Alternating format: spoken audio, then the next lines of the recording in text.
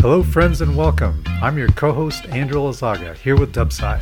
And you're listening to the DUBCAST with Dubside.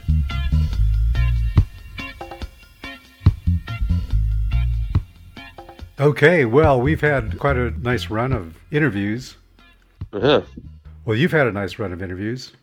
And I thought we could go over some comments that people have left. Okay.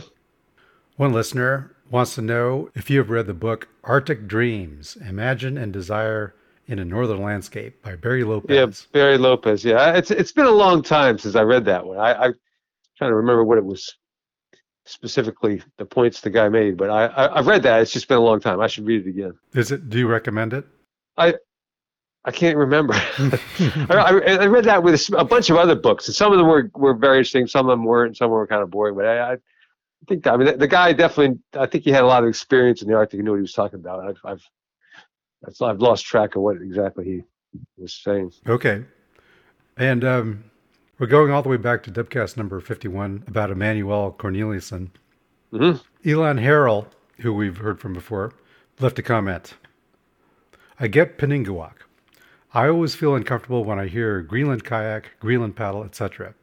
The Inuit call Greenland Kalashlit Nunat. Kalashlit Nunat. Okay, yeah. Kayaks were developed by the Inuit, Yupik, and Aleut. They are indigenous to the Arctic, but not to Canada and Greenland, where they replaced the Dorset and the Norse. Eric the Red, Norse, founded Greenland in the 10th century. The Dorset existed for 3,000 years in northern Canada and Greenland. The Inuit immigrated from Alaska and arrived in the 13th century to northern Canada and Greenland. Inuit means the people. Inuk is a person, and Inuktut is the language of the Inuk. They live in Inuit Nunangat, which means the place where Inuit live. And I think from this comment, he's pointing out that the Norse were in Greenland before the Inuit. And this brings up the whole question of what does indigenous mean in this sense? Yeah, well, I'm thinking of, maybe I'm incorrect in thinking, the Inuit include the Dorset.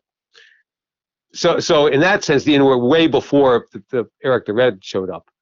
But the archaeological evidence that I'm familiar with, the Dorset culture pretty much died out before, was that like 1000? And then the current, the Thule people, that's the current Inuit, they came after Eric the Red was already there. Okay. Well, but there were indigenous people in Greenland way before, long before the Norse got there. They died off or stopped being there in between, and then the current day people came there. That's what I know. Well, the first time I heard about this was in Jared Diamond's book Collapse, and he has a great chapter on Greenland. Yeah, I've read that. Yeah, and how the Norse they established colonies as if they were living in Europe. So they were raising cattle and building churches and houses out of wood, and eventually depleted Greenland of trees and topsoil because the topsoil was so thin. And interestingly, they did not eat fish, and that contributed to their eventual demise. They eventually starved and left. He thought that there was some kind of cultural taboo against eating fish. Yeah. His analysis sort of relies on that. But there are other factors involved, and you can argue a bunch of different ways. The weather changed some. It got colder. With that little ice age thing, that was that factor. There may have been actual battles with the Inuit there, and people got wiped out. There could have been a number of things. So it's hard to say exactly. The culture of the Dorset and the Inuit was, I think there were some significant differences between the two. Yeah. And I think one of them was the presence of kayaks. Yeah, I'm not sure. Well, if the Dorsets had kayaks, they were much more primitive. If they had anything that floated, it wasn't nearly as well developed as the Thule people's kayaks.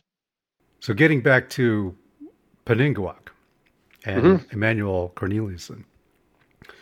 This may be a bit controversial, and I usually don't like to introduce controversial topics into this, but you can't help it dealing with this issue when cultural appropriation comes up. Yeah. But from listening to Peningawak, the granddaughter of Emanuel Cornelissen, who built Ken Taylor's kayak, upon discovering the whole story of her grandfather building this kayak, which later basically became highly influential in the sport of sea kayaking in Britain, she had this mix of emotions of anger, sadness, pride. Yeah. What do you think she was angry about? Oh, that her grandfather didn't get any benefit from the influential thing they did. And if he had gotten, say, royalties or something like that, he wouldn't have had to split up his family and have his kids go into foster care. I think that would be a main thing. Her whole life, and her parents and everything would have been different if he'd been able to support his family and keep them all together. Yeah. And he certainly did enough work to deserve that. But that's why he got burned on that deal. That's not too cool. Yeah, it's a tragedy what happened to him. However, it's I don't know whether royalties were something that would have been expected in that situation. Do you think that she feels that something was taken from her grandfather? Yeah, I think so. Yeah, I mean, whether you want to call it royalties or whatever, but the recognition and the credit and everything, that's. I mean, he totally got the short end of the stick. They took his kayak and went somewhere else. People made money off of it and used it without even knowing that he had done anything or given him any sort of credit, whether it was credit by word of mouth or credit by actual money coming to him. Yeah. Well, another way you could see it is he made a deal with Ken Taylor to build this kayak. Yeah. And there weren't any restrictions on what Ken Taylor could do with his kayak after he got it. Maybe there wasn't any belief that a design belonged to anybody.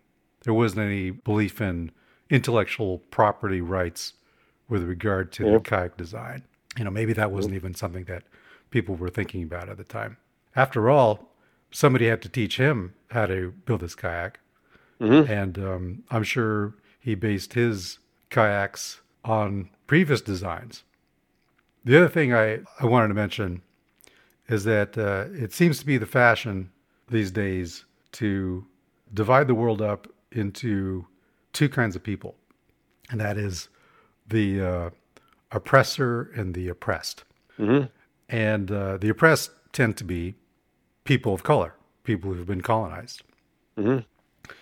But personally, I don't buy into the idea of collective guilt. For instance, mm-hmm.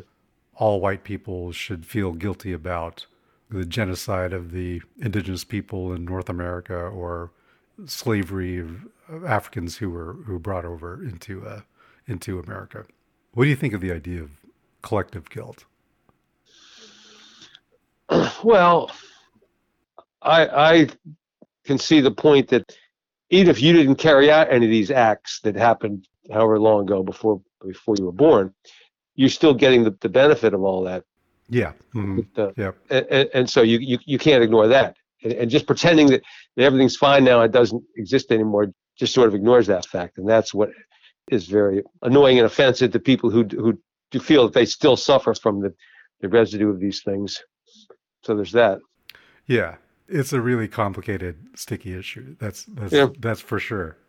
I thought I'd bring it up because I like to hear more from what other people think about the whole issue. Yeah.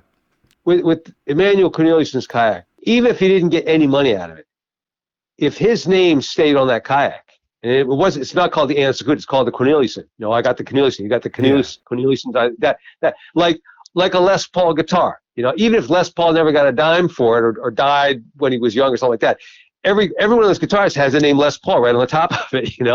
And so he's got credit for that, and his name lives on, and that's what's missing in the Emanuel Corneliussen story, even if there's no money changing hands. Yeah. If anybody is at fault here, it's the people at Valley Canoe and Kayaks who took the design and made their kayak, the Anna Secunda. However, they do give Emanuel Corneliussen credit on their website. They also say that if it was not for them recreating the kayak in fiberglass with a fore and aft, watertight compartments, then it wouldn't have been successful. Mhm. So it's like if someone took Ken Taylor's kayak and reproduced it in skin on frame and sealskin, then it wouldn't have been a popular commercial product. So they added to it, right? Yeah, I mean, Yeah. it might not have been as popular. It's still a good design. It still stands on its own. I mean, you can't say unequivocally that if they hadn't done that, that kayak would have gone anywhere because you don't know. Yeah, you don't know. Yeah. To put all the guilt on them is, they're manufacturers. They're trying to make money. Somebody had design. They used to design. The guy who, in that lineage there was people were making versions of that before Valley got to it. So there was a number of people in the chain involved there, and just everyone passing on to the next person. Nobody said, well, maybe we should give more credit to the guy who did this, because you don't think about that. You just, here's a kayak, performs well. Let me just use it, and I'll pass it on to the next person. I guess my point is, I would be wary of judging the past by the standards of the present. All right, yeah. I'm sure that for Parninguak, she really is proud of what her father did. But as I said, like with Les Paul did not invent the electric guitar entirely. There are plenty of other cool guitars, very influential. The Fender Stratocaster is a big huge thing that Les Paul had nothing to do with. But the guitar that he designed that did spawn all these Les Pauls, he was the man behind that. And Emanuel Corneliusson didn't invent kayaks and didn't invent the ultimate sea kayak, but the one he did invent was very influential and had, neither of those people are totally responsible for the whole field of their specialty, but they were just very influential in that field. Yep. Well, all right. So do you have any announcements? So I haven't run out of ideas yet for new podcasts, but I did have an idea for, I want to do a best of compilation. I mean, we're up to, we're 50 episodes now. So to go back and listen to all of them, you really have to be dedicated, or I'm not expecting everybody to do that. So if you're just coming on board more recently, we want to make a best of compilation. Here's some key moments in the past 50 episodes of really cool things that happened, or either people I talked to or things I talked about or whatever. So I could go through these things and find my favorite moments, but no, I want to hear from the listeners.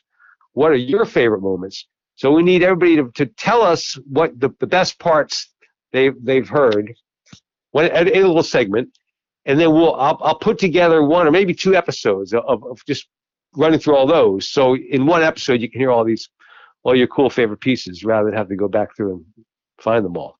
Yeah, that sounds like a great idea. It's going to be hard for me to think of what are my favorite. Yeah, well, you can use the index to find things you might have forgotten about where it is. Or even if you don't remember where it is, just say, what that time you said this or that. Does that include the special guest interviews? Oh yeah, all that, anything that we did, whatever.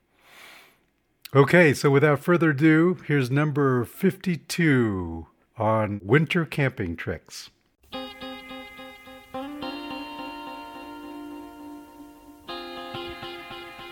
Welcome to the DUBCAST with Dubside. This is DUBCAST number 52.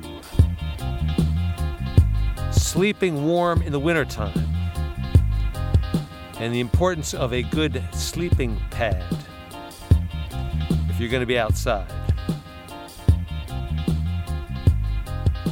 Music this week comes from a woman in Greenland named Dida, D-I-D-A, and she had a big hit more than 10 years ago called Akunarit Nuanasut.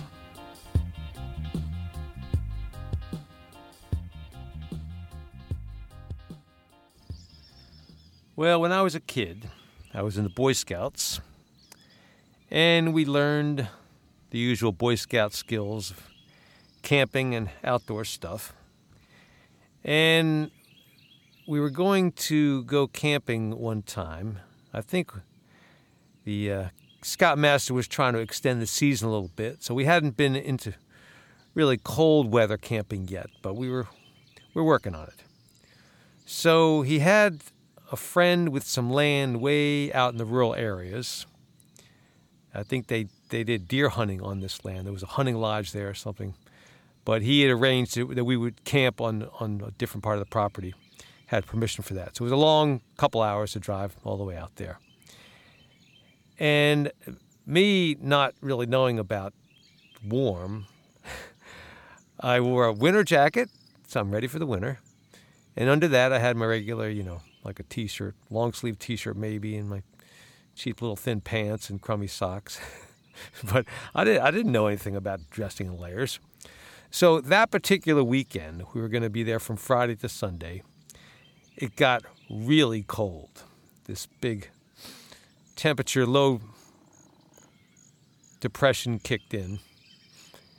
And it got down to maybe I think in the teens, maybe the single digits at night in Fahrenheit.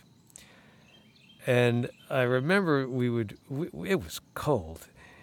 And so the scoutmaster would tell us, okay, we have things to do now. You guys, we need you guys to go cut some firewood and you guys to go dig a latrine and you guys get the tent set up. And anything he would ask us to do, we had a fire made pretty quickly, but we would go do just a teeny little token amount of it and just come right back to the fire, like moths to the flame. It was just so cold. All you could do was sit there and huddle shivering by the fire. But eventually we got the tent set up and the campsite ready to go. So the temperature continued to fall. And then at night, I remember, so I had a sleeping bag. See, the Boy Scouts is an interesting mix of socioeconomic backgrounds. So you had guys like me in the solid middle class, going in the Boy Scouts, and then we're going to do a camp out, and you tell your parents, well, I need a sleeping bag, so they go to the sporting goods store and they buy you a sleeping bag. It's not the high-tech, top-of-the-line goose-down one, but just a decent sleeping bag. There were other kids in our troop who did not have those kind of resources. And so they would show up. Their mother it was like some brothers. Their mother had she had sewn, like quilting kind of thing, a sleeping bag for them. And this worked fine in the summer months, but as we got into the winter, it had its shortcomings. So we go to bed at night, and it is cold, and we're shivering, and I'm shivering in my sleeping bag. And the scoutmaster, he's got to keep track of everybody. And he stayed up all night trying to keep the guys with the homemade sleeping bags warm. And he did that. This is a Boy Scout thing. You take rocks and you put them in the fire. They have to be rocks not from a stream, otherwise they'll explode because of the moisture inside them. So you need very dry rocks from a dry place. You get them really hot in the fire, and then you wrap them. You want a nice round one, but you wrap it in some newspaper or something like that, just to dissipate the heat a little bit. And then you put the hot rock in a sleeping bag, down by your toes or something. And then it keeps the sleeping bag warm. And if it's really cold, you do multiple rocks in a bag. So he was up all night heating rocks in the fire and then putting them in the kids with the homemade sleeping bags to try to keep them warm. And so we got up in the morning, and then we had to spend all Saturday. I think Saturday afternoon it got up to maybe 20 degrees or so. That is 20 degrees Fahrenheit. It was so warm we went out for a hike. But later on it got cold again. And I remember it was kind of brutal. There was one kid was crying because it was so cold and the tears were freezing to his face. And I learned about, so we were being young kids, we were squeamish about things like long underwear, looks like women's clothing, like a leotard thing or something like that girls would wear. But when it got that cold, I'd have put anything on. I'd have worn stockings. I didn't care. So the older scouts who knew how to dress in layers, they had no problem. They had long underwear on and sweaters and things underneath their jacket and coats, and they were quite fine. So we learned some quick lessons about how to dress in layers and not to be worried about long underwear. That was so long ago. I remember the sleeping bag I had. It wasn't a great one, but it was warmer than a blanket or two. But I think I had an air mattress, like one of those beach kind of things. You blow it up full of air. And I didn't realize back then that an air mattress doesn't really give you any insulation, because when you put it on the cold ground, the air inside it, say it's 2 or 3 inches thick, there's nothing in there to stop the air from moving. And little air currents develop that are pulling the warm air off your body and exchanging it with the cold air on the ground, and it'll just suck the heat right off you from underneath. And a sleeping bag, like a down bag, lofts up to like 2 or 3 inches of insulation. But when you lay on top of it, underneath you, it's just compressing it to thin, and it doesn't give you any insulation. If you've ever slept on those inflatable beds that people buy for in case they have guests coming over, it's like you blow it up with an electric pump, because it's knee high, it's very thick. And if somebody puts you on one of those in a cold basement, no matter how many blankets you put on top of yourself, you're still really cold because it's sucking the heat from underneath you. You got to put blankets under your body as well as over your body to keep warming up on an air mattress like that. Well, so in the state of the art of mattresses, sleeping pads, I believe sometime way back then, the company called Thermarest had the idea of you put some insulation inside an air mattress, and then you could have insulation that will actually spring up and inflate the mattress by itself, self-inflating air mattress, and you turn the little valve shut, or you top it off a little bit by blowing into it, and then that insulation inside the air mattress keeps the air from moving around. Now you can use just a piece of foam underneath you, works as well, because the air can't move inside the foam, but the foam doesn't squeeze down. If you're going to go backpacking, you got this big, thick foam to run around with. So the Thermarest was very good in their day because you could roll it up very tightly, squeeze in the foam, and then carry that on your backpack that way.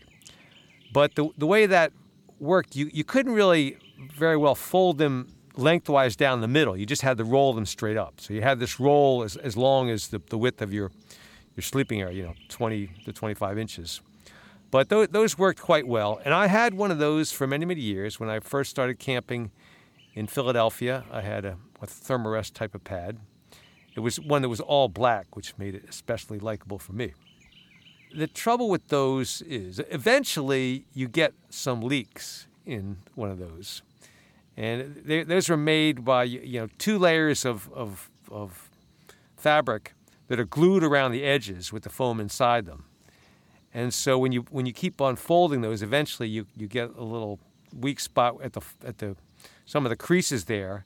And so right on the edge where it was glued, the glue comes loose and then it starts to leak, and it's hard to patch right on the edge.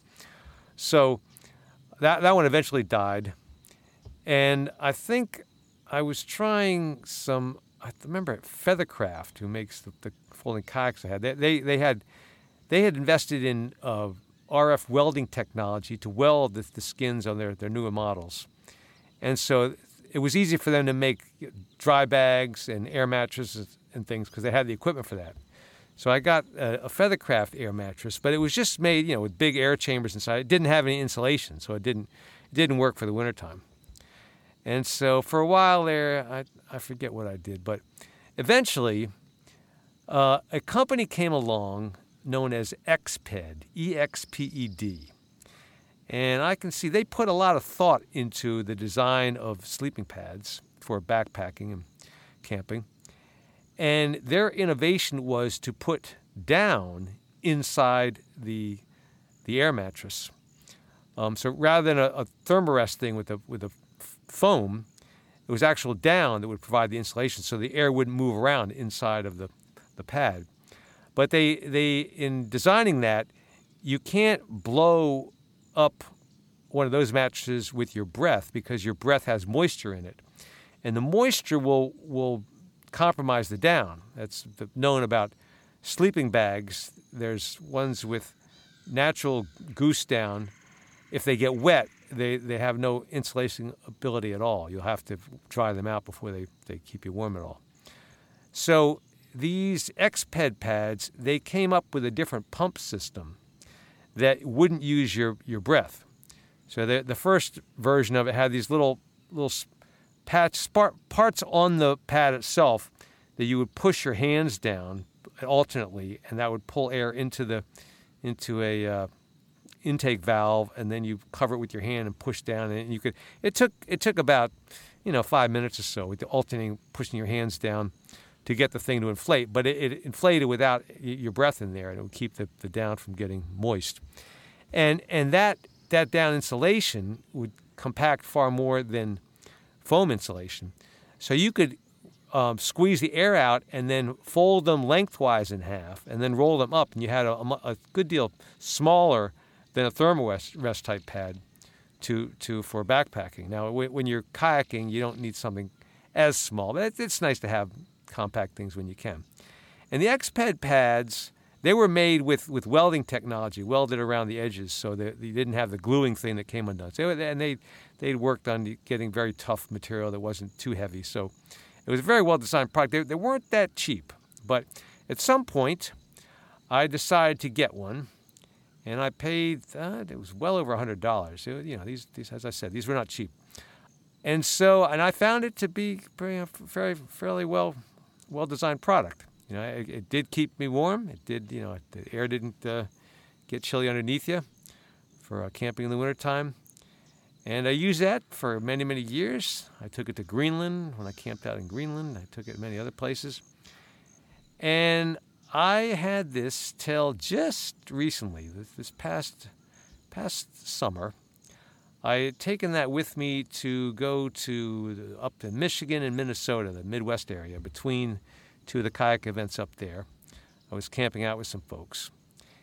And having had this pad for quite a while, it was my trusty sleeping pad.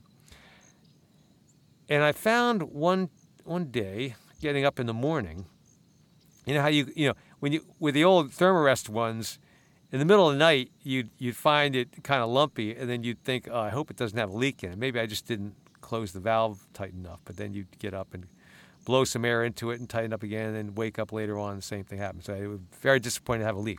Well, the XPED one, I took care of it. Didn't put it on any thorns or anything that would poke a hole in it. But so it didn't have a leak. It had a problem where that it's made with, there's maybe like six lengthwise tubes that are joined inside, like with sort of baffles inside to form the shape of it. And the center one, the middle divider inside had come loose, and it made the two tubes in the middle form into one big tube. It stuck up like a lump in the middle, running down halfway down the bag. And with my head on that part of the bag, my neck head wanted to roll to one side or the other, like falling down a hill. So it was, in practical terms, no longer a functioning sleeping pad. If you try to decrease the air a little bit, still the weight of the rest of your body would push the air into that one lump in the middle. So it was a problem. So I contacted the XPED company, and I explained, I have this bag, and I told them what the problem was. And they said, talk to a woman on the phone. They had a good customer service operation. And she said, well, those bags, you look for, there's a lot number on the bag. So I found this lot number, which tells them when it was produced, or around the time I must have bought it. And so it indicated that I had bought that bag about a little more than 10 years ago. And she said, which sounded about right to me. And she said, those bags are those pads. We have a 5-year warranty on those sleeping pads. So obviously meaning that mine was out of warranty, which is unfortunate. But then she said, for bags purchased in the U.S., we are honoring the warranty beyond the 5-year period. Sounded good to me. So she said, take a photograph of the bag and send us the photo. So I did that. I said, man, if I get a new bag out of this for nothing, these people are all right. So I sent them the photo showing, the lump in the middle, the way it was come apart inside. And they contacted me back, and they said, okay, we want you to take a permanent marker, and we're giving you this RA number, return authorization number. We want you to take the marker and write this number on the sleeping pad itself. up near where the valves are. Write that there, take a picture of that, and send that to us. I did that, and they sent me a brand new sleeping pad. And this one, by now, I think they sent one even better than the one I had. The models may have changed slightly, but anyway, they sent me $250 retail, that thing was. Sent it to me for free. Now, I can stand behind the XPED company. That is a together operation.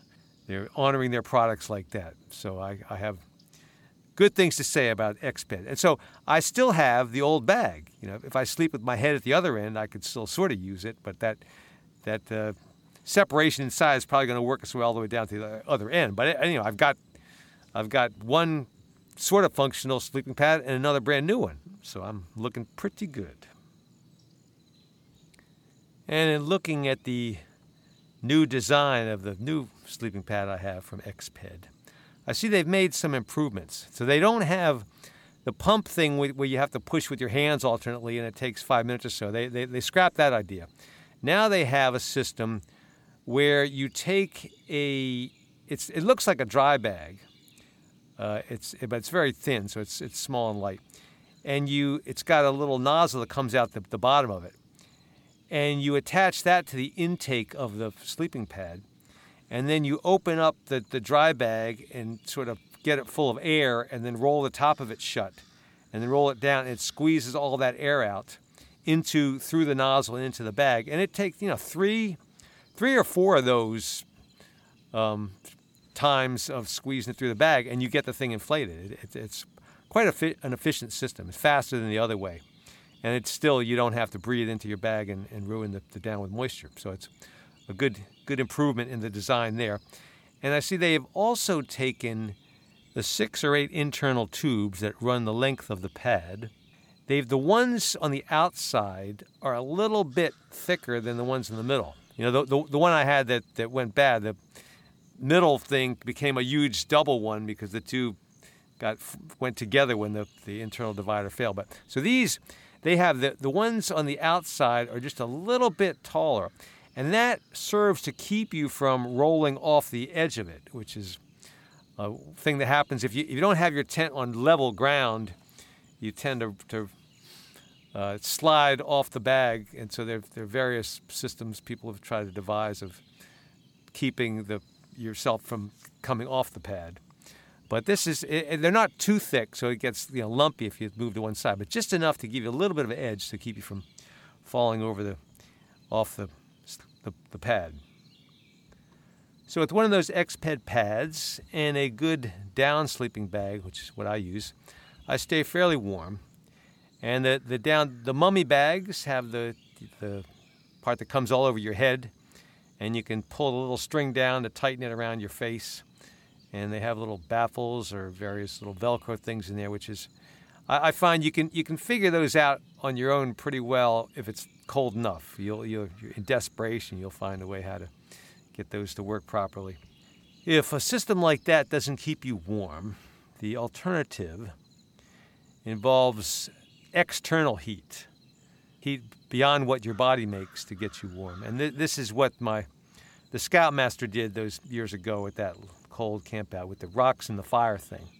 Now, I've never gone to that level, but maybe that's because I saw what happened in that instance. The Scoutmaster trying so valiantly to keep his scouts with homemade sleeping bags warm, he managed to burn holes. It would singe the material because the rock was so hot.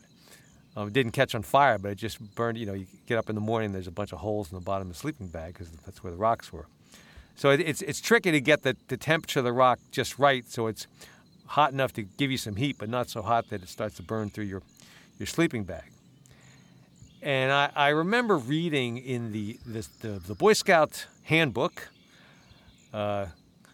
that the ultimate in luxury for outdoor wintertime sleeping warm, it described it. And we never actually tried this, but the idea was it was called the chimney draft bed. And you take some, say, green twigs, sticks and things, so green so they won't burn too much. And you make like a platform. You're trying to make like a cot, and then you're putting branches over that, green branches hopefully. So you've got an elevated platform, but just a few inches off the ground. But you do this somewhere where you've got maybe a trench or a sort of a hillside thing, so you can make a fire and have it sort of diverted so the smoke from the fire goes into the channel under where you're sleeping. And so it's like you're sleeping on a horizontal chimney. Now, to get this to work right, to get the thing to draft properly and the smoke to go where it's supposed to go is not, I would imagine that's fraught with errors. It's just not going to work. But if done properly, that's supposed to keep you nice and warm. And you can imagine it would. I mean, sleeping on a chimney is going to, next to a chimney, the heat would come off the chimney. The trouble being, if you don't have it regulated properly, or if it gets a little too hot, something's going to catch on fire and you're going to wake up on fire. So it could be a dangerous thing, which is why you want the green twigs underneath. I can imagine like the high-tech version of that, where you have a little temperature sensor things that divert the smoke away from your bed if it gets too hot, or some little battery-controlled mechanisms in there. But that's probably not going to happen, because the modern way, the modern high-tech version of this thing is they have now sleeping bags or pads or various things with little heating coils in them that you plug into a USB charger device. Like nowadays we have all these, battery module pad power things that'll, charge our cell phones or what have you. So one of those to plug into your sleeping bag with the coils in it, and then the coils stay warm as long as your battery's charged up.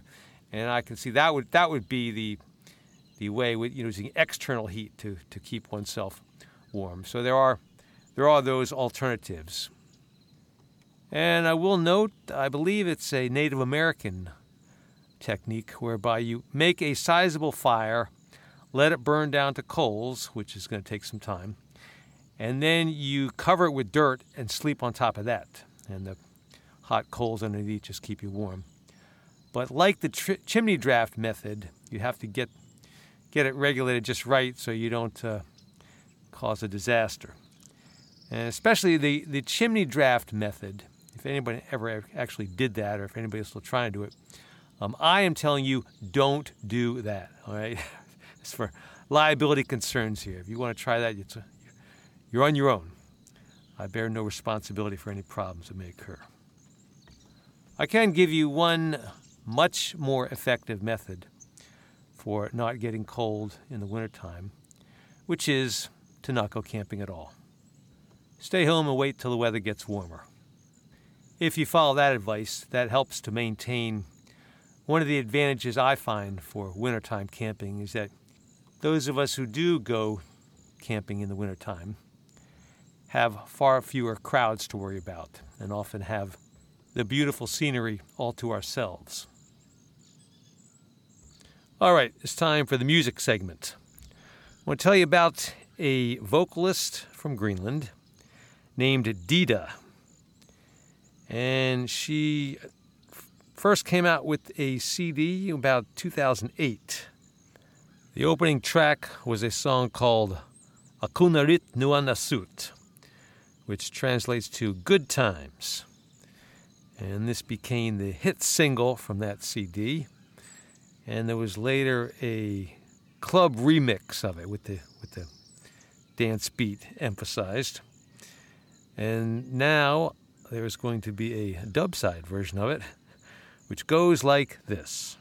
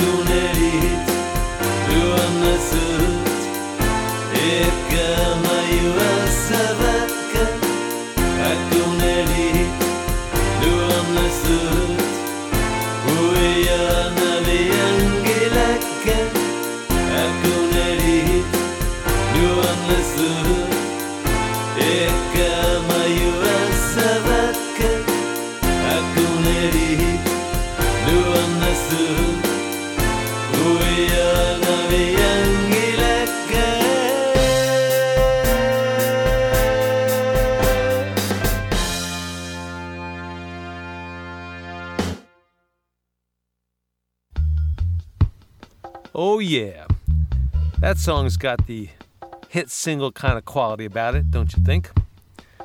So the chorus, Akunarit nuanasut eka mayuasavaka, I will always remember the good times. And the second line ending with Puyo Navyangilaka, I will never forget the good times. I'll give you the translation of some of it. It says, the good things that happened when we were together, I will keep it in me, I will not let them go. Our tears were falling when you and me found out that we could not be together, even though I hope that we can still be good friends. And the chorus, I will always remember the good times, I will never forget the good times. Well, Dida released a follow-up CD after this first one, and the second one was maybe about 10 years ago, came out, and I've got a copy of that. It's also good artistic work. But the unfortunate part about this is, as much as I like this song, Akunurit no Anasut, I cannot tell you how to get a copy of this today. It seems to be out of print. I don't know that there's any YouTube, either video or audio, that has this. And it may be on some other site somewhere on the internet, but I don't know how to find it. But the song is called Akunarit no Anasut by Dida. And a fine song it is. Coming up in episode 53, well, I've been doing all these special guest interviews and have some more interesting ones to air, so I don't know what the subject for 53 will be yet. I'm still working on that. But I'll tell you what the music will be. I have some more artists from Greenland who sing in English that I haven't emphasized so far because I prefer the Greenlandic stuff. But as I showed you the guy Angu from a while back who sings his stuff in English, I did a song in English there. So I've got another artist who does most of her stuff in English, so I'll probably do another song in English.